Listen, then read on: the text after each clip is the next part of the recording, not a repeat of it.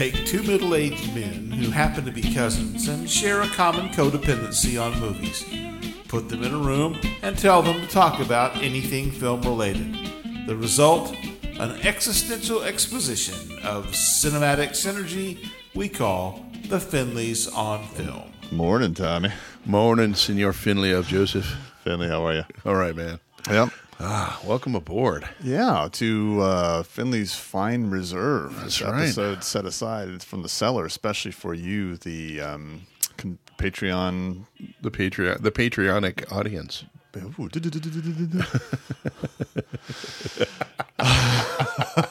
We are fucking loopy today, man. That's all right, man.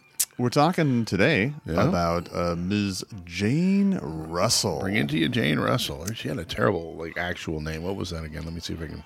Oh, you had what was her real name? No, it was super long. Oh, nice way to bring it up, Tommy. And then you don't have the name there. I'll get it in a second. Fucking All right, dickwad. You're a dickwad. Yeah, well, Jane Russell. Look, my introduction to her was 1953's Gentlemen Prefer Blondes. Yes. And which is interesting. That might be the way a lot of people are introduced to her because she's a beauty, but clearly co-starring with Marilyn Monroe and her Marilyn Monroe-ness, the height of her Marilynosity. Yeah. Yes. 1953, she it's sort of like playing the straight man to the funny man, right? So, yeah, it really is. It's funny because she really was. I mean, Jane Russell was a really tremendously beautiful woman, but then Marilyn was Marilyn. Well, it's not just beauty because, like Marilyn, most of what she did in her career was trading off her sex appeal. Yes. But not a vague sort of 40s or 50s or 60s Hollywood sex appeal, but like a very pointed, very objectified sense of the body and sex. I think one of the best jokes I've ever heard from Bob Hope was the culture is being able to describe Jane Russell without moving her hands. She had tiggle bitties, man. Tiggle bitties. By the way, I got that name right now. Holy fucking... Oh, did you just say she had old bitties, baby? Oh, you fucking hack. People, he is funny. I swear that's to God. awful. Her full name is Ernestine Jane Geraldine Russell. That's one of the best editing you down sock for cucker. a name. Oh my God. Tiggle Tom. bitties, man. Wow. That's awful. Yeah, I'm a I'm a teenager. I don't think I've ever hidden that fact. Yeah. So, So, what was it again? Ernestine Jane Geraldine Russell. All right, so let's get this episode started. Editing down a fucking name has never been better. Never been better done. Tiggle bitties. Oh yeah. Oh, so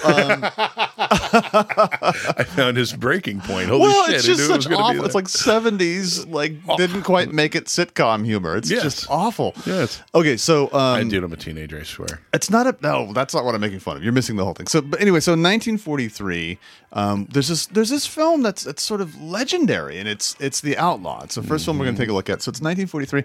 Jane Russell really isn't even the star of this film per se. Well, no, but she's got two stars. Her gazungas, her bazoombas, her are the gazangas. Entire point of that fucking movie, man. Well, no, I disagree with you. So okay, well, let's just sort of set the vague stage. We can go down to rolling through the plot, however you want. Sure. But it's one of Howard Hughes's the only two films that he directed. Yes. Right. Yes. And he really pushed. He directed Wings. Wings. That's right. Was it? Yeah, it was Wings. Wings in 1928, and then 1943, he brings us The Outlaw. The Outlaw. And The Outlaw is. Now, by the way, I do want to point out he is the director, but an uncredited directing was by Howard Hawks. Yeah. So it's shocking. The Outlaw is I'm kind of a fan of historic fiction. You know, I for instance liked Inglourious Bastards, whereas you did not. I did not, and I got to say the same thing kind of applies here because there's as I was watching it, it's like, oh, this is Tarantino might have gotten an idea from this. It was taking historical people and putting them where they fucking absolutely were. Never. Yeah, of course. Let's just what if right? I can't, right? And I can't, and in no intellectual way can I say why you shouldn't do that. Yeah, it just does bug me sometimes. It's a thought experiment in the form of a film.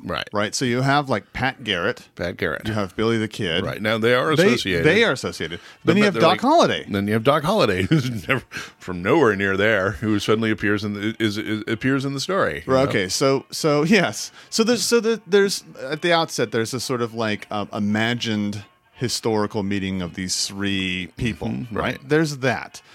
Somehow Jane Russell is a part of that through this convoluted story that involves a horse. Yes. And it also is immediately strikes you as the most sort of, it's very Westerny. I mean, it's like My Darling Clementine. It's got a very like 1940s. This is a black and white Western, right? Yeah. Okay, so the premise is... So let's back it up here. Okay, Go ahead. so it starts up vaguely about a horse.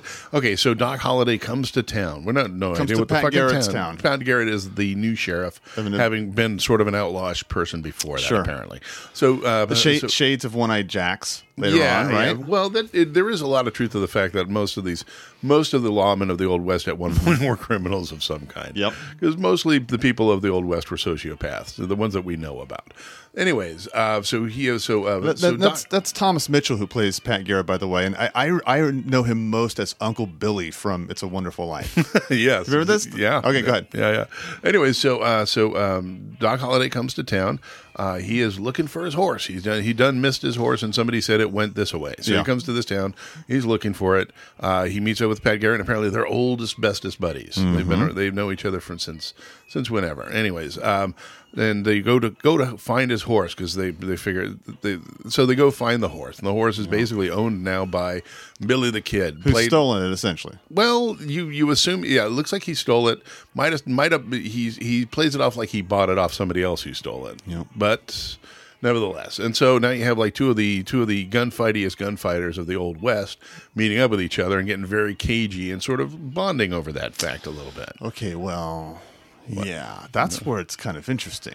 Right? Yeah, I don't know whether I think they would have just slapped leather and shot it out if it really were about this, but they don't. They kind of bond and they get Well, that's the last part. It's kind of Bond. Yeah.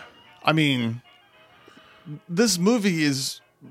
It's a buddy picture, yeah. It's the most homoerotic film, isn't it? Fuck! I was watching ever. this whole goddamn thing. Where you staying that tonight? overcompensates with Jane Russell. Where you staying tonight, kid? No, Well, listen- you want to crash? You want to bunk down with me? Like it is fucking very homoerotic. Well, as a coincidence, I'm doing a segment of a film segment or unit in my lit class, and so I've given students, and so I have a group of students who met with me recently to talk over their analysis of The Outlaw.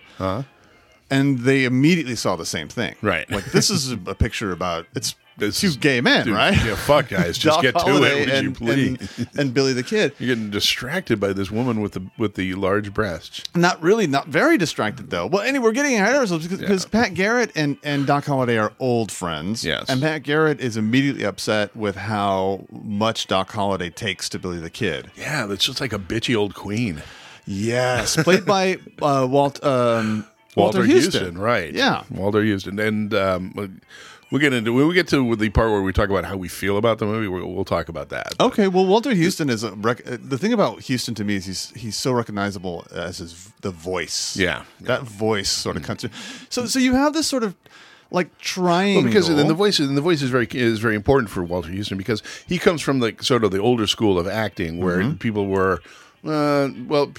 Character acting, where he was very much sort of a chameleon-ish person. Like he could be like if you like Treasure of the Sierra Madre, you know him from 5 the years voice. later, yeah. You wouldn't know him from looking at him. No. They don't look at all. Evan fucking O'Brien alike. too. I'd say the same thing. They have a parallel in that sense. Yeah, the quality, yeah. Yeah, so the initial sort of conflict is like this. No, it's not really it's a joking conflict about the horse. Yes. It's like Doc Holliday wants his horse back. Billy the Kid's like, I'm used to this horse. I don't know what's so fucking great about this particular horse, but it's a really awesome horse. I'm told, and I don't know this. We'd have to ask Dave about this, but apparently, like apparently, it's a really well trained horse.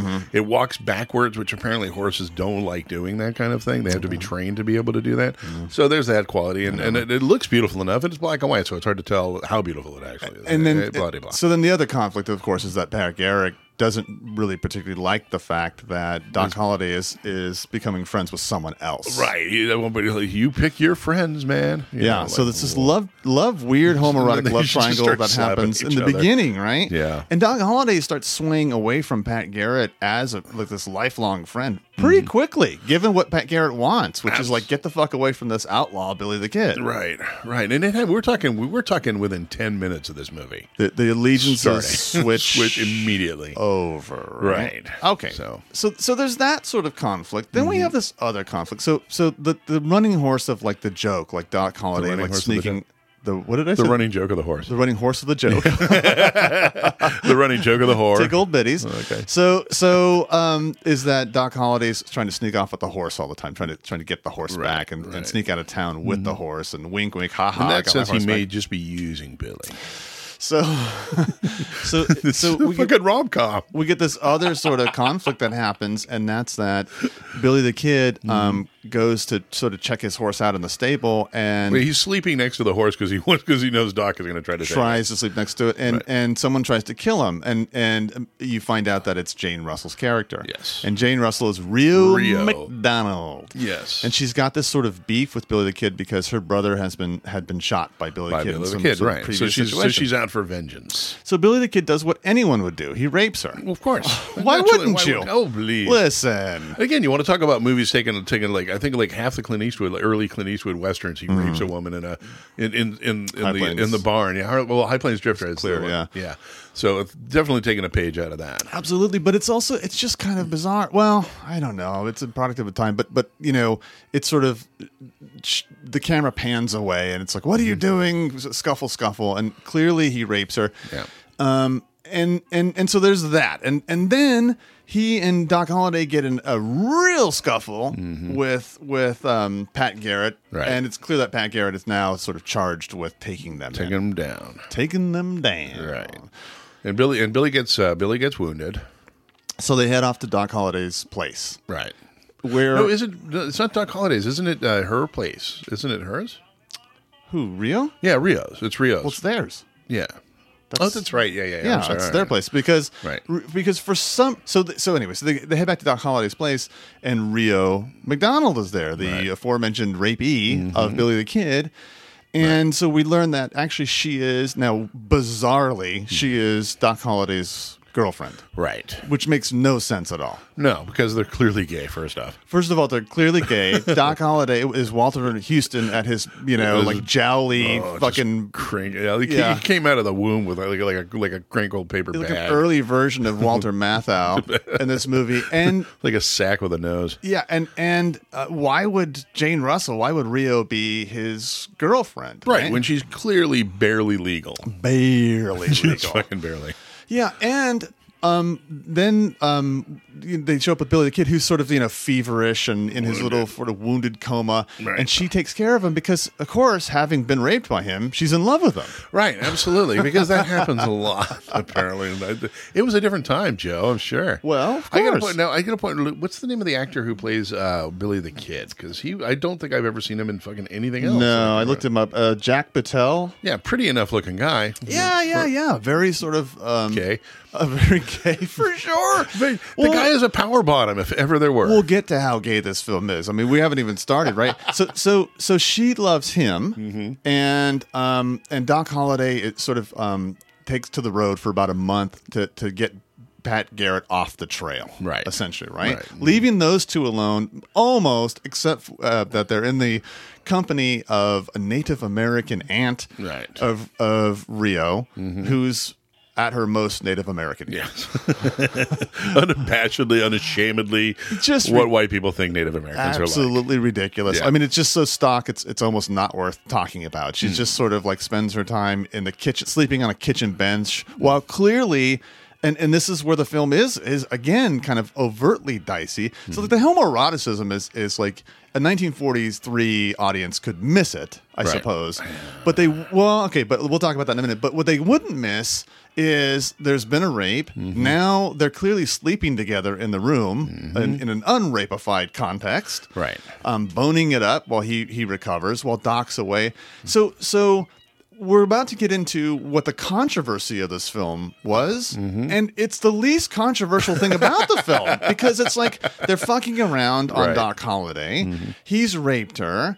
And so now we come to Howard Hughes or Hawks as director. I'm going Hughes. I can't do Hawks. We'll talk every about that. angle possible to get her Big tits old, her tickle bitties in there. in the shot, Yeah. and it's just like it's all about her bosom. It's called Bosoms, the movie. It's ridiculous. Now here's the thing. God bless it. The history in terms of Hollywood, in terms of the U.S., the Motion Picture Association of America, a guy named Eric Johnston was the president, and he was threatening Hughes when this came out, like, this is pornography. Right. You can't have it in there. Hughes was doing weird things, like showing up with one print to movie theaters and then delivering the unedited the unedited big old titty print so that he'd have plausible deniability. Right. And then he sues the MPAA for censorship issues. Right. And so I read this article from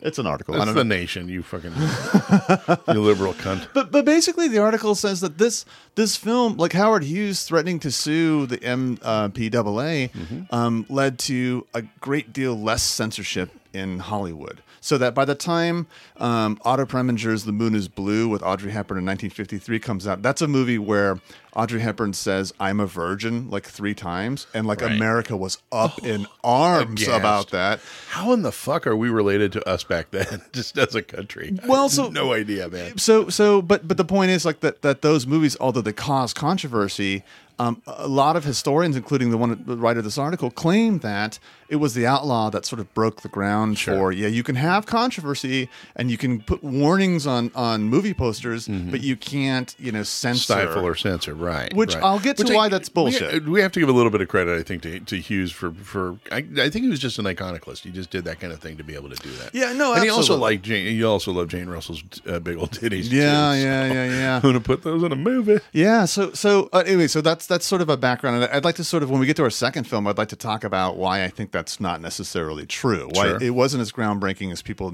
maybe think it is. Okay. But anyway, that is part of the sort of history. And so her tits are the historical notation of this film, but actually I think they're no more interesting than things like the clear homoeroticism of the film, because when Doc Holliday gets back, he now has to confront the fact that oh shit, my girlfriend's been fucking Billy the Kid. My girlfriend's been fucking my boyfriend. And so now what happens is this really interesting sort of dialogue where they try to argue out who gets the horse and who gets Jane Russell, and they both want the horse. Right.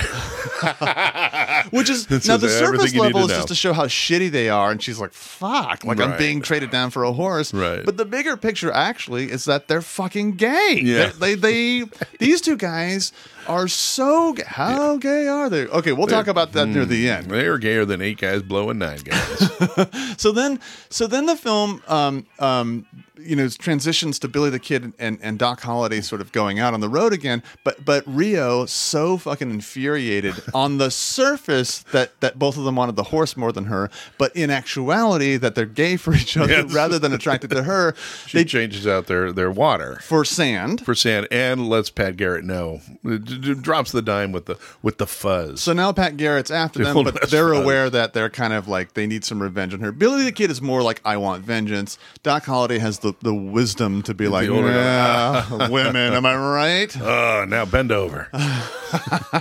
Bend over, kid. So somehow we end up with a scene where Jane Russell is tied, the old Indian trick of being tied with like wet leather, like spread eagle, on a tree, so that the leather sort of stretches you out and hangs you off the ground. But it only manages to stretch the fabric of her shirt out, so we get more bosomy action. More sweet bosoms. Yeah, which no one cares about. Just utterly wonderful.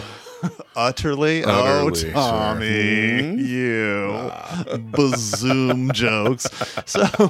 So I mean, in some ways, now again, there's more to talk about the homoeroticism, but in some ways, all the way through what we're talking about, I find this to be a very enjoyable film. A word you like to use a lot, and I think it's perfect here. Very competent. Mm-hmm. I like it as a Western. It's man, I couldn't possibly disagree with you. Not to be too more. hotelish about it, but it's a great Western. I couldn't. You don't like this movie? I hated this fucking movie. I was Homophobe. 10 minutes in, I was so fucking What irritated don't you like with about this this movie. Oh, is this a historical? No, it That's is a stupid. little bit that. It's Okay. a little bit that. But really what it is it's some of the worst directing I think I've ever seen in my fucking life. I've never been taken out of a movie more by the directing of it.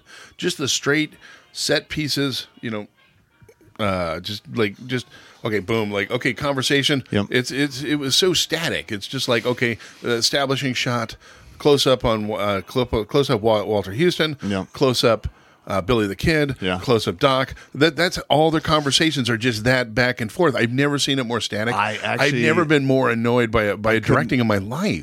To me, the directing was obvious, but it seemed to me like a lesson in how to direct. I think it was a lesson in okay. Not to how to direct as an auteur, but how to direct competently. Like, okay, interesting use of a tracking shot, of an establishing shot, so those things while they're in your face, they were like, that's what filmmaking is. Yeah, I don't know. I didn't like. No, fuck you, dummy. No, yeah. If this is how to make boring fucking movies. This is how to make Walter Houston look incompetent as an actor. Dude, it had They're Jane not even in the Russell's same- gazongas and gay cowboy action. Wow, what do you need All right, not to be bored? Very avant-garde. You're right. I mean, I'm very pro boob too. Okay, bosom. Yes. No, Well, it's you're just displaying I've some great never ones seen now. Walter Houston like turned into such a weird characters. They're like Yeah, not even in the he's a same weirdo. fucking room talking to each other. That's how the shooting looks to me. Like the way the directing went. I was just so frustrated with that goddamn directing.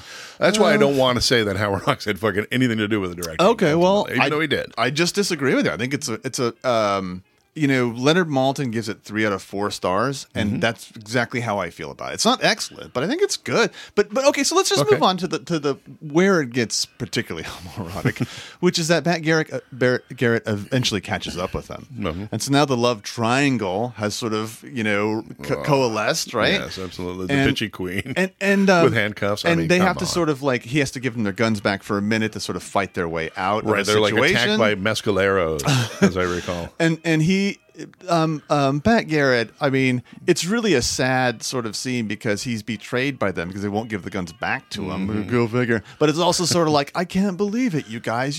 It's really, you know what Pat Garrett is like a high school girl saying, you like her better than me. I can't believe it. And that's the sad homoerotic part there. The other part is that Doc Holliday, unhistorically, is shot. And there's a great scene at the end where Pat Garrett gives Billy the Kid Doc Holliday's guns. Billy the Kid pulls out one of his guns and pulls out one of Doc Holliday's guns and holds them side to side and goes, they're about the same. It's just like, oh my God, like just fucking go blow his corpse already.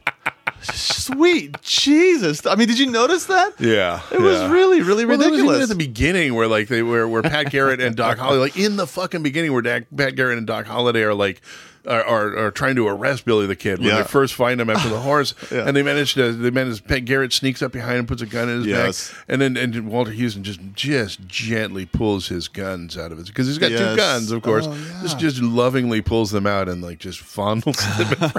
God This damn is you. what I mean. Like I accept the fact that you don't like the direction of the film, or maybe even the film, but it is an interesting film to talk about. It Like you really- ought to see it just for that reason. I gotta say this. I'm gonna say there are many reasons to be grateful for Jane Russell's titties. Yeah. One of them is that it made this movie so controversial that I even know it exists. Right. Because it's an interesting movie. is.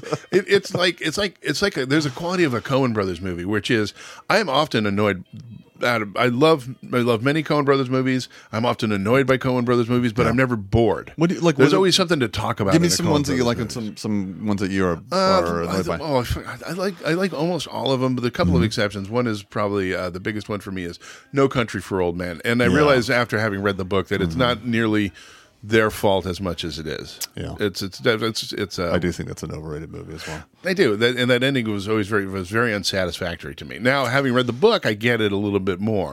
But watching the movie, I was just no. But it was fucking beautifully shot. Yeah. it was super. Javier One of the most Bardem's great he haircut, was Pete Rose super haircut. fucking compelling in that role. So there was always something to talk about in that, and that's true of this movie as well. I don't like Yeah. it, but it's a conversation piece. It's for definitely sure. worth seeing, and there are available like really good prints available, even at the level of YouTube. There's like a Yeah. good print of The Outlaw. Yeah. Which doesn't, I mean, look, we're putting this in the Jane Russell episode because it makes sense given like what Well, the fame and her the, assets did in order to propel it to a national conversation. Yeah, absolutely. And as you pointed out, maybe changing a little bit about the culture. Well, so now So now I'm let's actually talk going to about suggest that it didn't as much as people claimed that it did, or as much as, I mean, his effort in relation to this film and to other things he did in order to change the perceptions about what you can censor or not, I totally admire. And I'm a kind of a fan of Howard Hughes, that I kind weirdo. of am, except as a director, but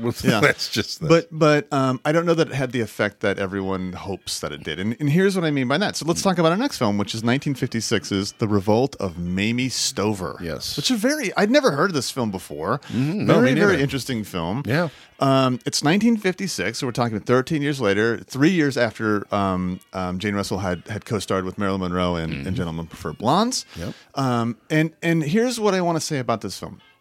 It starts in San Francisco, and it's clear that Mamie Stover, this sort of sassy broad, Yes. is being led to the docks to get the fuck on a ship fuck to get out of It's like town. the beginning of Pal Joey. We Almost. want you out of town. Yeah. Okay, so now here's the thing. They're sending her to Hawaii. Well, or she's going to Hawaii to get out of town, right? To sort of escape her past. Right. And it becomes clear what the problem is, and that's that she's been a prostitute.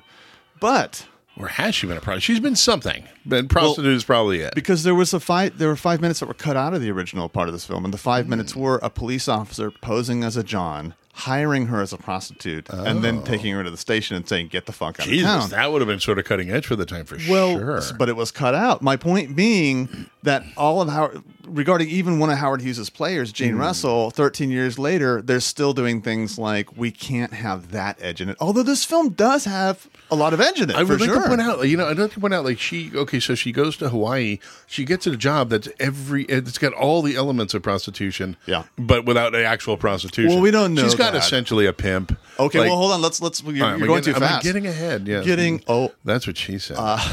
So she gets on this boat. You're going too fast. For some reason, there's a ship from San Francisco going to Hawaii with only 2 passengers. And for some on it. reason, the cops are more than willing to. The city of San Francisco is more than willing to cut the to take the cost of the ticket Mm-hmm. to fucking Hawaii, as opposed to Stockton or some other place, right? That's just out of town. Yeah. Well, so But, okay, she let's gets get on this through boat. The other passenger is Richard Egan. Now we've profiled Oh. Richard Egan before from Love Me Tender, the Elvis episode. the king. Richard Egan is just he's just a god, like a beautiful god-like. He's just man, a good-looking right? guy he also looks like he's got the skin of the skin of a nice toned suitcase or from the day. broiler. Chicken or something, okay, yeah, right? something like that. Yeah, So he's the Hollywood pretty guy who's definitely been way too much in the sun. And he's I guess a notable writer who lives in Hawaii, who's been in California. I'm sorry, Richard Egan's character is, who's been in California, like selling his book to Hollywood, and then he's back to Hawaii where he enjoys his life. Right. What's interesting about him is he initially we think Richard Egan is like a solid guy, but in truth, Richard Egan is like 2 things. He's a good guy and not a good guy. Yeah. What he is he's a very honest guy.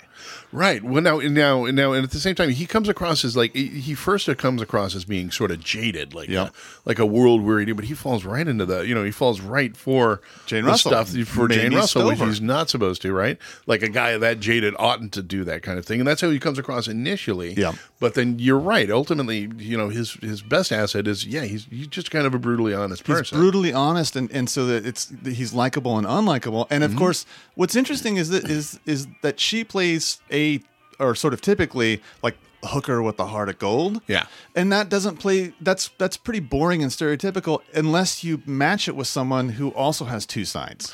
Right. And he has 2 sides. Yeah. So it's kind of their chemistry is actually pretty interesting and compelling, I think. Yeah, for sure. It shouldn't be, but it is. And so, like, for instance, when they disembark, it's clear he makes it clear that he likes her, he'd like to see her again, but he has a girlfriend and he has a life, and he doesn't want her to be part of it. He can drop in. Right. And meanwhile, she's been foisted onto the freighter. It's a freighter they're on, yep. and sent to Hawaii with like $5 to her name. So he gives her $100 because I want to bring that point back. Yeah, and she's got that classic sort of like, I'm from, Saltville, Mississippi, or Right. whatever it is, Right, and it's right. like, I never going back to that town. If I'm going to go back to it, I'm going to go back in a limousine. Yeah. And buy the town. Yeah. Yeah, right. And I'm going to make Walter Houston and Billy the Kid make out for money. I don't know why. Oh, that would have been a huge show in post-war SF. So it's sort of like, what I like about this film from the get-go is it's mature. It really it's is. brutally honest. It really is. It's like a good Herman Wouk novel in at this in 1956 or something like and that. it's interesting you say that because the cinematography reminds me of like the Caine Mutiny or Yeah. Robert Wagner's Love and War. It's got that In Love and mid War, yeah. 1950s Yeah. sort of pacing and art The direction feel to it, and also just the color tone, the tone of the color and all like that. And the ending is super interestingly mature. We'll get to that later. Yeah. All right, so you were saying so she gets this job. She joins this house run by Agnes Moorehead, who's a blonde. Yeah, she is, And she's totally superfluous as an actress, except to get her as like the third billed star in this movie, I think. Well, I guess anybody could have really sort of pulled any sort of middle-aged woman could have pulled this off, but it was Agnes Moorehead, and she's always great to watch. She is. I like her. She brings a quality to it. So, anyways, she gets a job at this establishment that just doesn't exist anymore. Well, it's this very- kind of thing couldn't exist right They're now. sort of pulling, I feel, strongly from that segment of From Here to Eternity 3 years earlier, which is like the Honolulu Social Club. Yes. And is it a whorehouse? Not really, but it kind of is. It's more like what we call it a strip. Okay, so it's you buy. So here's the math of it. Okay, Yep. let's just break it down this way. You buy tickets. You get to you get to go hang out with a bunch of single-ish women in ball gowns, looking very nice, and you have these tickets. So many tickets gets you this. So many tickets gets you that. and by this and that, Tom, I mean, we're like talking a about like sharing a drink, or a dance, dance, right? It's like a dance social club Yep. sort of a thing. Yep. Or you can also go off into the the private rooms, Which are only just to sort of like have conversation. Right. Okay. So meanwhile, the rules of the house are don't get married, don't do this, don't go to the wrong side of the town. For the girls, for right? the girls, It's like right? you have to be committed to working here and not having a life And outside of here. here's our big jungle primate of an Asian man Yep. who's basically the pimp of the house. I mean, That's right. so it's super Pimp close and to strong. prostitution and not quite. Yeah. Right. So And of course, those rules. So, like here, she's committed to making money. Like money will solve all her problems. because she comes from poverty in the middle of America. She wants money. That's but also, her whole thing. she's finally made a connection with a guy who's, even though he has a girlfriend and he's kind of a dick and he's sometimes nice, she likes him a lot and he's on the outside, which is against the rules. So there's this conflict between her goal of making money and not goal, but like the possibility of actually falling in love with someone. Right. And By the way, he's got a girlfriend who's fucking awesome. Yeah. She's Oh, great. well, awesome in the sense like, oh, so you're also seeing a whore? Okay. Yeah, right. Yeah, exactly. So she's like, it's perfect. In other words, Yeah. No. First off, she's attractive. Yeah. She's witty. She's from his class. Sure. Right. And being from his class, by the way, it should be pointed out, he has no real interest in money. That's not his thing.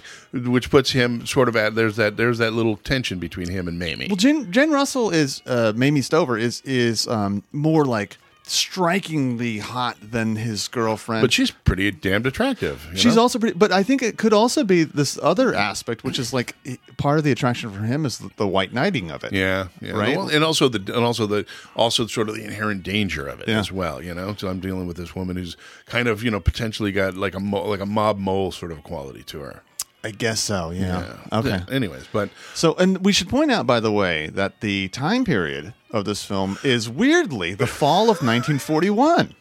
we were introduced to this fact as people are walking around of a Sunday as strange airplanes are flying overhead. What are those airplanes doing here? Yeah, I By the way, don't what's know. today's date? We had no. Yeah, right. We had Is today no the 7th fucking of idea December? this was. We had no idea what the time frame this was, but it turns out it was right before Pearl Harbor. So, of And course, Pearl now we have this Harbor extra occurred. conflict, which Right. is that, well, Pearl Harbor. Well, Pearl Harbor, right? There's a Absolutely. conflict. Boom, there's the war. and now here's the other thing too. And I guess I think this is kind of interesting because this Yeah. is what, okay. So Mamie Stover starts. She's been squirreling away her dough. Yeah. She's got a decent amount of dough left over, and so she wants to, basically get into buying up all the people who are leaving Hawaii Yeah. because there's a fucking war She's on. a And we war got profiteer bombed. is what she is. She is a war profiteer. I'd Yeah. like to point out, like now. Yeah. Nobody would blink fucking twice at that. Nope. But at the time, war profiteering was really. We had scruples at one point as a country. Well, but Can only you fucking imagine that? Only someone who works as a like quote unquote like dance girl / possible whore would have the sort of like insight to say like, well, I'm going to do this because people already look at me and like I'm a piece of garbage. Right, and so she's like unabashedly going for it, whereas people who were absolutely huge war profiteers, Yep. coming from an upper class, were like, it was to their advantage to not be seen as that. She didn't give a shit. She was No. like, I'm buying up stuff. I'm buying up real estate. I'm going to rent it to the government. So this or movie whatever I can. is highly about class. Yeah. It's about being a woman and like your options, depending on the combination of gender and class. Mm-hmm. I mean, it's really a kind of an interesting film, and also, Richard Egan goes off to war at that point, Right, because And- as a private for some reason. Yeah, I don't know, but he makes his way up the ladder pretty quickly. Yeah. But and other stuff happens. But basically, when they reunite, it's clear that go ahead. Let's back up real Please. quickly here because they fell in love. They had like some pretty gnarly, nice romance scenes and like that. And then he basically proposes to her on the condition that she stop working at this place, Right. and just make your living off your real estate or whatever. And then she doesn't. Don't do that. And then she doesn't because Agnes Moorehead tempts her with the filthy lucre.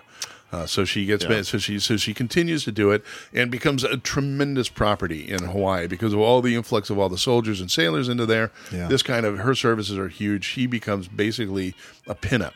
All right, and so while he's off at war, he finds one of his friends in a great scene. One of his squad mates, shows him the pinup from Hawaii, this hot new chick, and he's like, "Fuck." Boom. Next thing you know. So I mean, that's the classic, like, he's going to go back and sort of judge her. Yeah. And there's a little party that's like, who the fuck are you to be judging anyone? Right. But what's really great about the film is, what's redeemable about it is that it doesn't end with anyone being wrong. It actually ends with the two of them having a conversation about who they actually are in the world. Right. And it's That's kind what of a this is a surprisingly fucking interesting wonderfully film. adult movie. Yeah, it's really, It reminds me a little bit of the one we did before, The Way They Were. yeah. Oh, so this is how people actually fall in love and disappoint each other and have a relationship, Yeah. Not the horse shit we're fed in movies today. Yeah. In movies. Oh, my God. Yeah. I mean, again, I wouldn't say it's My tickled bitties are old. I wouldn't say it's an excellent film, but it is it's a good film. It's good. It's sure. super competent. Yeah. I wouldn't even say I can't really quote a flaw from it. It's not No. extraordinary, but it's worth watching. Jane Russell, I want to say that Jane Russell had like a Betty Page moment in life, in that later on in life, Jane Russell became very, very almost evangelically Christian. Yes. And she saw it as a way of sort of balancing out how she'd use the first part of her life, which is her body. Right. Well, and actually, but it wasn't. It was at the same time. I mean, I think I want to say she was she started a gospel singing group. She was a singer on a that was like her other love, was being a singer musician. So she was she formed a gospel group with some other Hollywood and or famous singers. And this was before Gentlemen Prefer Blondes. Oh, you So really? it started that early, and Yeah, but that's interesting though. Then she's got the sort of evangelical seed. Yeah, she got the seed, that grows into.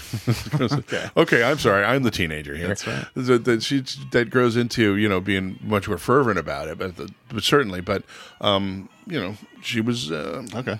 She had talent, so she did take advantage of those. Well, there you go. So Jane Russell, man. I mean, there are other films, obviously, but this seemed like to span a nice sort of range. Two very different films. Yeah. Maybe Stover, I think we both agree, is a good film. It's a good film. Definitely go check it out. If you never heard of it, you should. It's good. Yeah, It's a grown up. I like a grown up romance story. I do. We disagree, I think, greatly on The Outlaw, but we both agree that it's worth checking But out. please go even watch to this. dislike it. Yeah. Watch this, mother. It's really cool. Yeah, great. Any business? We don't need to ask you for your patronage through Patreon, But if because you feel like giving more, we're not going to stop you because we love you. thank you for being a Patreon Very kind. supporter. And I guess we could ask you, like, tell a friend, like, tell other people about these secret episodes that are being unheard by too many people, I think. Pass it along. Right now we have so few Patreons, I can name them, right? That's right. And then rate and review us on iTunes. Tommy, you have some sort of comedian stuff to tell us. I mean, I put my I'm usually pretty good about putting up shows I'm going to be appearing on as a stand-up comedian. Yep. And god damn it, what the fuck was that? That was a rude son of a bitch. Anyways, in my TomSmithComedy.com. So go check that out, please. And rate and review us on iTunes. Oh, god damn it, we didn't talk about that. Okay. What? Oh, just during the Mamie movie, just how much you were into the jazz. Because it had a really cool, like, a lot of cool sort of jazz and music going on there. It had the thing that Laura has, which is, it's a little annoying, which is that the theme from The Revolt of Mamie Stover, for some reason, is on every radio, and everyone's sort of humming it as they walk down the street and so forth. Who gives a shit? Some good stuff. But you found it compelling. I did watching you. So hey, do you remember her workplace reminds me, do you remember the Hungry Eye? Do you remember our experience with the Hungry Eye? Let's talk about that for a minute. Oh, no. So Tom and I decided, this was in the early 90s, this is 25 years ago, Tom and I decided that we were going to have a strip club experience. In fact, let me back this up and go. My remembrance is, it was one of the things that sort of brought us together in a sense. Like, we had been to a couple of different ones. We went to the Market Street Cinema was the most... we went to the first. No, you have a terrible memory. No, your memory is full of. Okay, go ahead. Anyway, so but it doesn't matter because the Hungry Eye is the real story. Okay, so this is the North Beach, right? The Hungry Eye has this great history. You know, Ms. Barbra Streisand, Bill Cosby, started there. Woody Allen, a great sort of small club. But by the time the 90s rolled around, it became a strip club among many strip clubs in North Beach, San Francisco. And it was horrendous. We went there, and it was like every drink, like a soda was $10 with a $7 carrying charge. Yeah, right. I mean, and it was like the third string of the 49ers on stage. Of course, we were there at like 3 p.m, which is never a good time to go to a strip club. We're like, she's keeping her tights on. I'm thinking that's probably a good thing. Well, it keeps the pole cleaner, I guess. Keeps the gunshot wounds free, to drain. All right. Anyway, so we're saying Outlaw, we're split on. Mamie Stover, 2 thumbs up. Hungry Eye, avoid at all costs. Avoid at all costs. All right. Tickle bitties.